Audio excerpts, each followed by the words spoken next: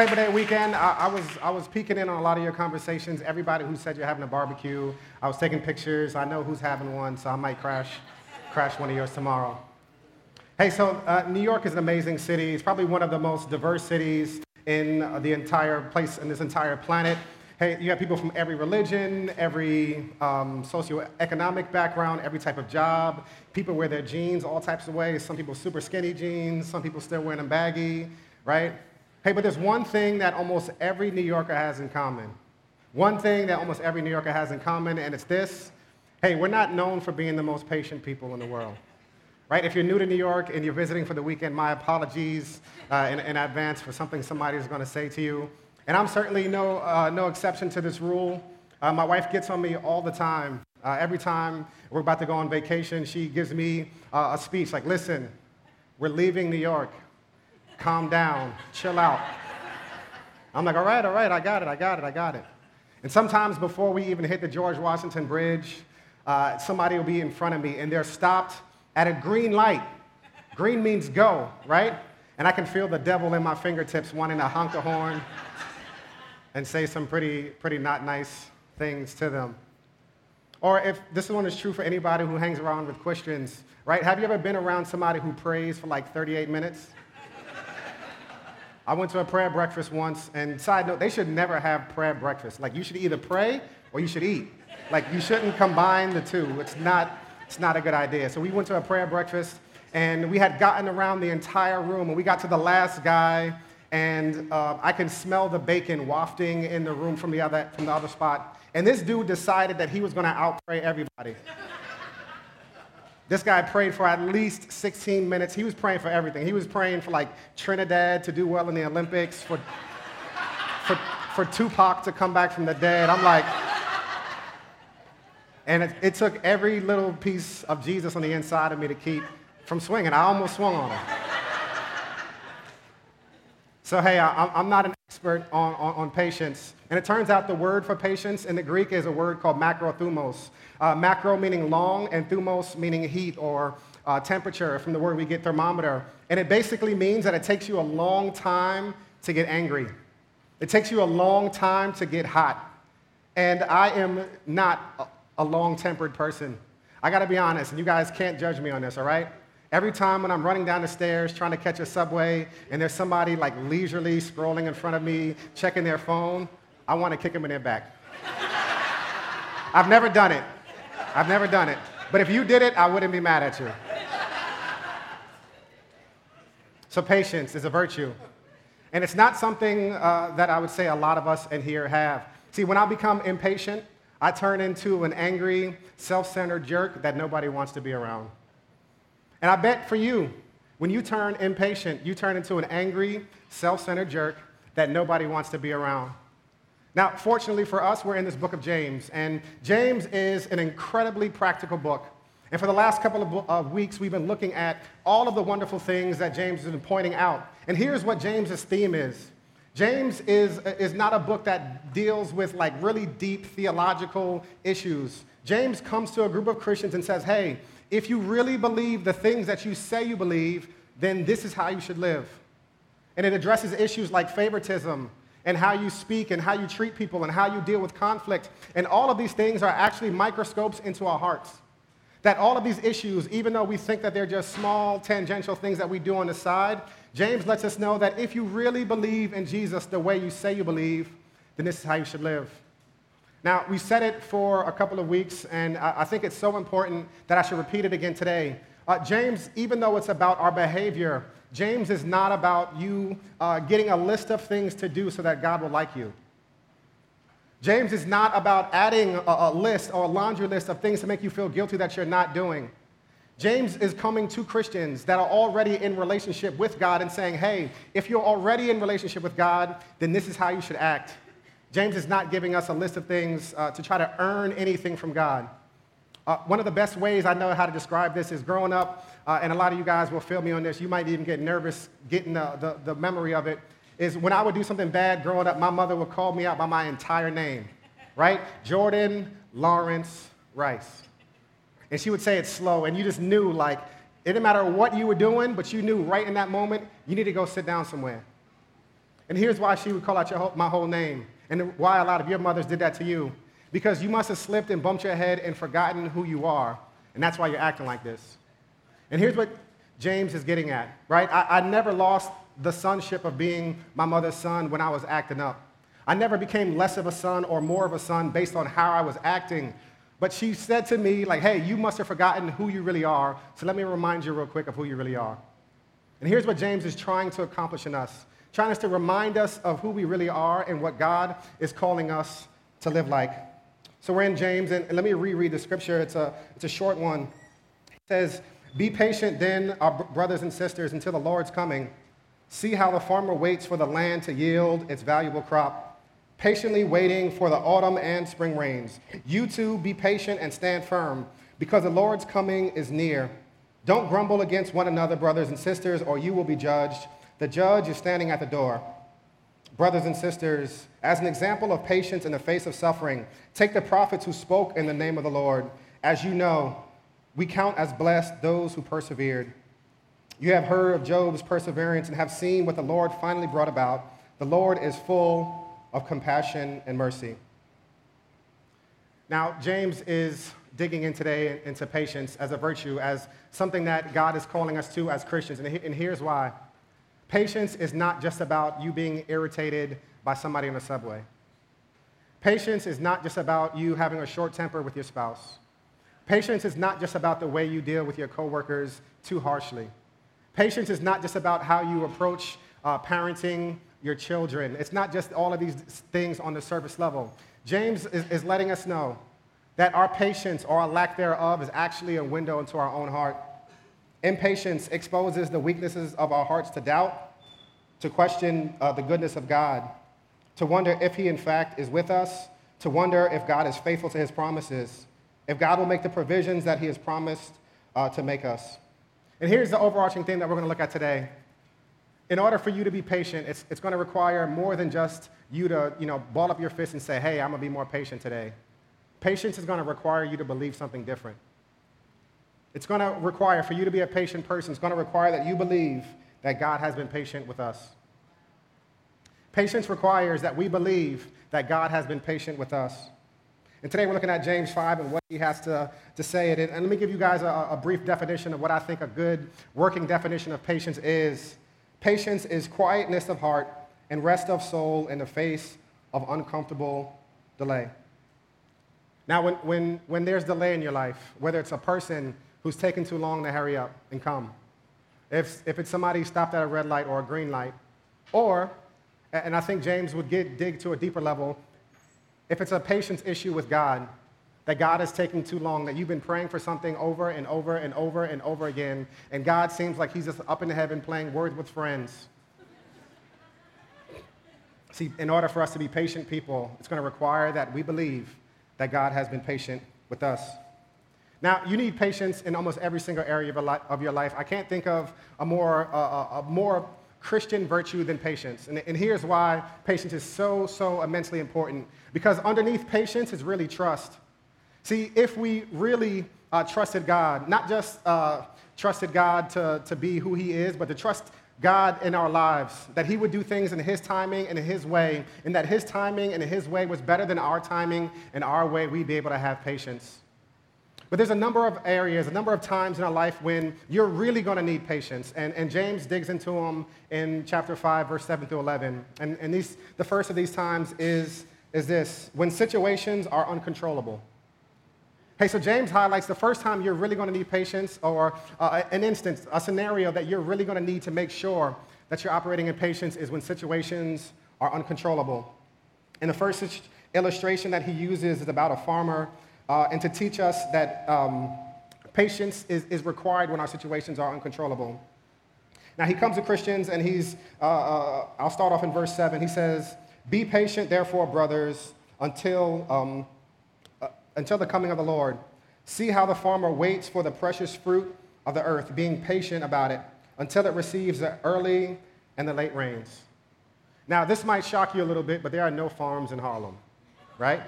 There's a couple of gardens. There's a couple of the Central Park, which has a lot of plants and shrubbery, but there are no farms in Harlem. And in order for you, if you're thinking about leaving the city and going upstate and becoming a farmer, listen, you definitely don't want to do that if patience is not your number one virtue. But here's why. Because farming is all about patience. It's all about waiting. Waiting to till the soil, waiting to plant, waiting to water, waiting for the rains. And here's the thing that James is getting at about farming. There are so many things in farming that are beyond the farmer's control. The farmer doesn't control the temperature. The farmer doesn't control the climate. The farmer doesn't control the economic climate. The farmer doesn't control all of these things that are vital to making their primary industry work. That they are reliant on something that they absolutely cannot control. And James points to the farmer as an example of what it looks like to wait and to be patient. Now, it doesn't matter how much that farmer complains. It doesn't matter how much that farmer worries. It doesn't matter how much that farmer talks about their crop. It doesn't matter if the farmer were to do the nay-nay rain dance, right? It's going to come. The rain is going to come when it's going to come. And it is completely out of their control. Hey, there are going to be instances, and there probably are instances in your life right now that are uncontrollable by you. And the first thing you need to do is to rid yourself of this dangerous delusion that you're in control of anything, really. And a lot of times, our impatience wells up inside of us because deep down inside, we're believing this lie that we're in control of more than we really are. The reason your situation is the way it is because you can't control it. And we're impatient. We have anxiety about all these situations that we physically cannot control. So the first thing that James does is point us to a farmer and say, listen, not only is your impatience unreasonable, but it's unnecessary because, listen, there's nothing that you can do to change the situation. If you can change it, change it. If not, you should be patient. Later in the scripture, James gets into why the farmer is able to wait. And here's a little bit of theology of patience right here. See, a farmer knows, even though he or she has invested probably sometimes a year's worth of their salary, their income, they invested in laborers, they invested in machinery, they invested in seed, they invested in all of these things just to take everything they have and bury it. They take all of their seed and they hire people and they buy really expensive machines just to take everything and bury it where they can't see it. Now, what if patience for us looked like taking all of the stuff that we have, all of our energy and our resources, and it was God working on stuff behind the scenes where we couldn't see it? See, James reminds us of the farmer, let us know that not every situation is controllable, and not just uncontrollable, but sometimes we have no idea what's happening. But the farmer knows that year after year, every time you plant, fruit comes and grows up. And a lot of us have amnesia about what God has done in our lives before. The second situation, the second reason, or second time that James stresses that you really need to have patience is when people are unchangeable, right? When people are unchangeable. Now, does anybody know anybody that's really, really stubborn? If you're sitting next to them, it might be a little awkward right now, right? My wife is nodding her head really, really hard. That's a little embarrassing. Right? When people are unchangeable. James says it like this: as an example of suffering and patience, brothers, take the prophets who spoke in the name of the Lord. Behold, we consider those blessed who remained steadfast. All right, there's a ton to say in the scripture right here, but I want to unpack just one example of what James is talking about here. So take a prophet, for example, like somebody like Isaiah. And God comes to Isaiah, and he's like, Isaiah, I want you to go to these people, and I want you to say this message for like 2 or 3 decades. And by the way, FYI, they're never going to believe you. All right? Go get them, champ. See, God calls Isaiah to a people, in Scripture they call them a stiff-necked people, people who won't turn. And James gives us this example now to let us know that some people are unchangeable. And guess what? Your impatience is not going to change them. Your impatience with people, your impatience with your spouse, your impatience with your coworkers, your impatience with your kids is not going to do anything beneficial.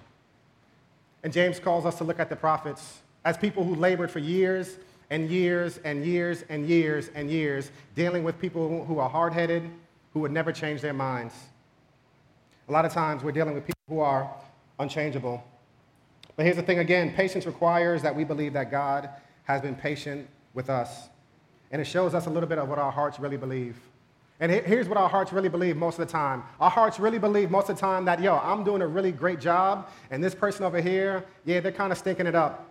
And they need to hurry up and change just as fast as I did, or they need to hurry up and do and be just as great as I am. And you know what that is? It's a person that's not relying at all on the grace of God in their own lives. And that impatience shows us how much we really view ourselves and how we really view ourselves, and we put ourselves on pedestals on top of other people. Patience requires we believe that God has been patient with us. Now, listen, I know a lot of you guys in here are Christians, but there's always, every single week, somebody in here who's trying church out for the first time, and you're like, listen, I don't know that, God needs to be patient with me. I'm a good person. I haven't killed anybody. I haven't kicked anybody in the steps, on the subway platform, right? I don't need God to be patient with me. Listen, Jesus really only rocks with people who need him. Not like people who can just add Jesus as an ingredient to their life. Jesus only rocks with people that absolutely, desperately need him. When Jesus described himself in Mark 1, he says, it's not the healthy who need a doctor, but the sick. I have come to call not the righteous, but the sinners. And hear this, it was the religious Pharisees, the super religious people of the day that had the hardest time being patient with other people and also receiving Jesus because they were so content in how great they were in their own. See, patience requires that we believe that God has been patient with us. And we'll see later on how that plays out. Now, the third example that James gives us is found in verse 11. It's from the story of Job. Now, if you guys have ever been looking for a place in the Bible, a story to read, man, Job is an amazing, amazing way for you to start. It's one of the best pieces of literature in all of literature. If you're looking for a place to dive in and just read a book of the Bible, I would suggest you start with Job. But the third way is that when problems are unexplainable. Problems are unexplainable. This is how he says it in verse 11. He says, you have heard of the steadfastness of Job. You have seen the purpose of the Lord, how the Lord is compassionate and merciful.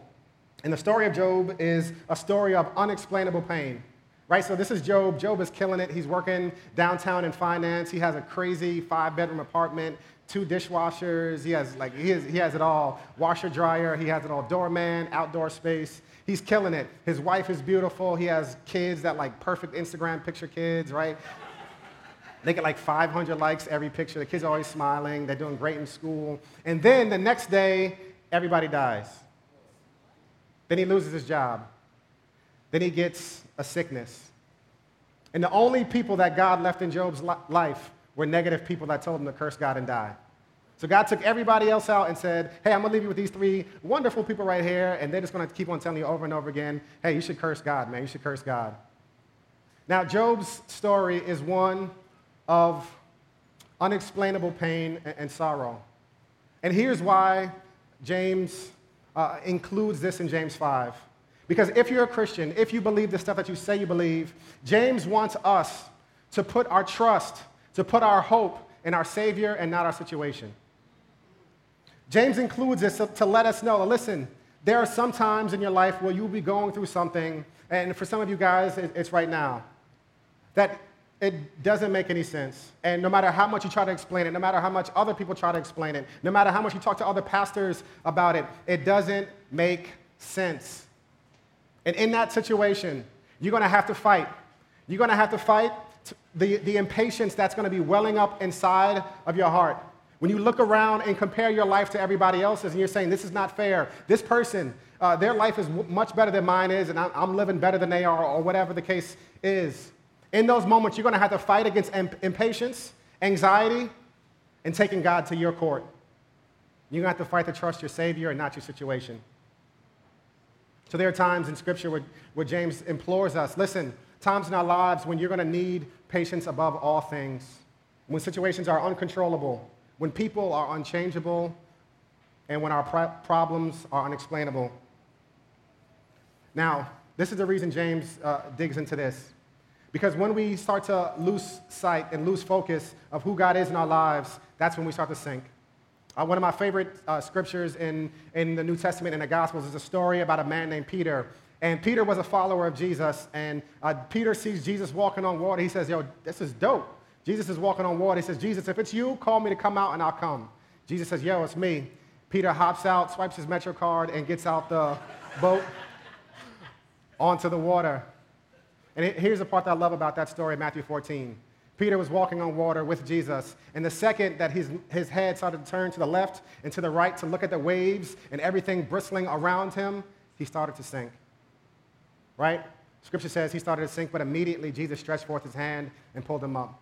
Listen, when you take your eyes off of your Savior, when you take your eyes off of God and the goodness of God, you could start to sink into impatience, into anxiety, into all these different things, because you could start to be concerned and consumed with the concerns you have that are going on around you. Trust your Savior, not your situation. Now, one of the things that I love about James is his practicality. And James doesn't just say, hey, this is when you need to be patient, and he ends it. James digs in not only when you need to be patient, but he also gives us reasons why we need to be patient. He gives us reasons why we need to be patient. And the number one reason why you need to be patient, the number one reason why we're going to dig into in a second is this. You need to be patient because God is in control. You need to be patient because God is in control. And part of what God is trying to do in our lives is for us to learn how to trust God, not just who he is in a big G in the sky, but to learn to trust him, his methods, his timing over us and our methods and our timing. See, if you're somebody who claims to be a follower of Jesus, listen, stick around for a couple of years, and at some point, there's going to be something in your life where you say, I would not have done it like that. And that's the difference between us and God. James lets us know, he says, you also be patient, establish your hearts, for the coming of the Lord is at hand. Establish your hearts, for the coming of the Lord is at hand. Now, here's what James is calling you to establish your heart in. He's not calling you to establish your heart in a situation. He's not calling you to establish your heart in an outcome. He's not calling you to establish your heart in a hope or a dream or a prayer being answered, although all of these things would be amazing, right? Later in James 5, you see James commanding Christians to pray because God does hear us. God delights in us. So, God wants to hear your prayers, and God wants to bless us, and God wants to answer us. So this is not saying don't desire anything. But James is getting at to establish our heart not in a situation. And he mentions something that normally Christians talk about on Good Friday, and he talks about the return of Jesus. And this is what James is getting at, that Jesus is alive, Jesus is in control, and one day, I don't know how it's going to happen, other than it won't be like the movie Left Behind, Jesus is coming back. And here's why this is so important, because a lot of us are living with what Paul Tripp calls eternity amnesia. We think right now is all that there is and ever will be. But Scripture promises us a much different thing. Scripture promises us a much different thing than everything being right here and right now. And I'm not trying to feed you some pie in the sky so that you'll just always look for everything to be in the next life. No, I believe that God is actively working right now in your life. God is actively working in this community. God is actively working in our world right now. But this world ain't all it's going to be. And as Paul Tripp mentioned, James is trying to wake us up from our eternity amnesia. He's calling Christians to wake up, because if we lose sight that this is not the destination, but this is meant to be preparation for a final destination, then I'll start to find myself ruled by the desires and the passions that I have to see things happen right now. And you know what's going to happen when this is all you have? When this is all you have, once things go off course a little bit, man, it's going to make you anxious.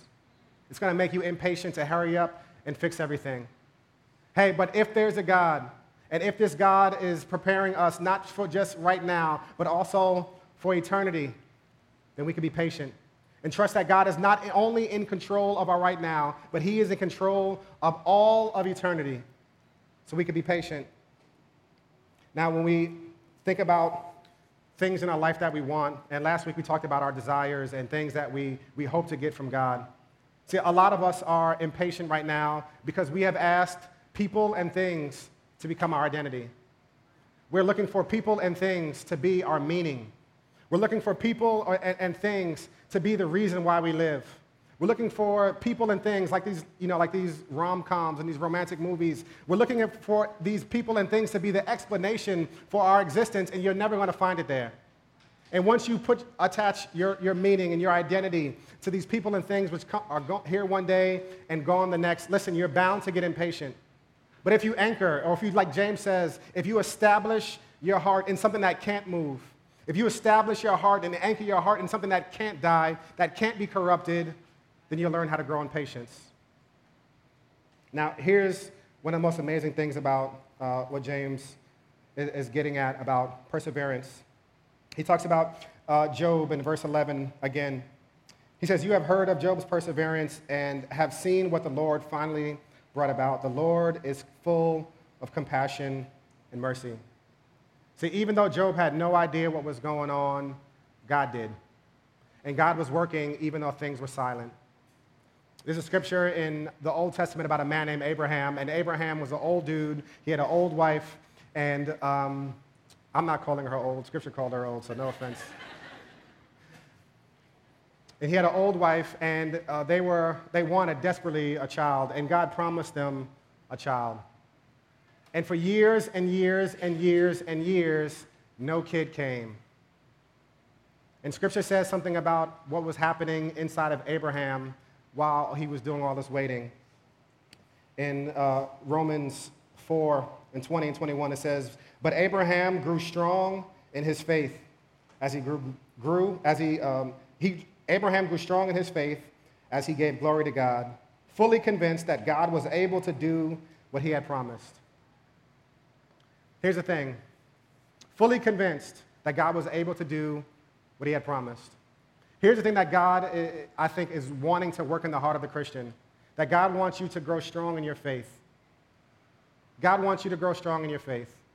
God wants you to have amazing things in life, absolutely, but God wants you to grow strong in your faith. And a lot of times, God wants us to grow strong in our patience and our faith, and that means that he doesn't answer your prayers the second you ask for it. Abraham grew strong in his faith, and could it be that the thing that you are impatient about, that God is desiring to grow your faith in the situation?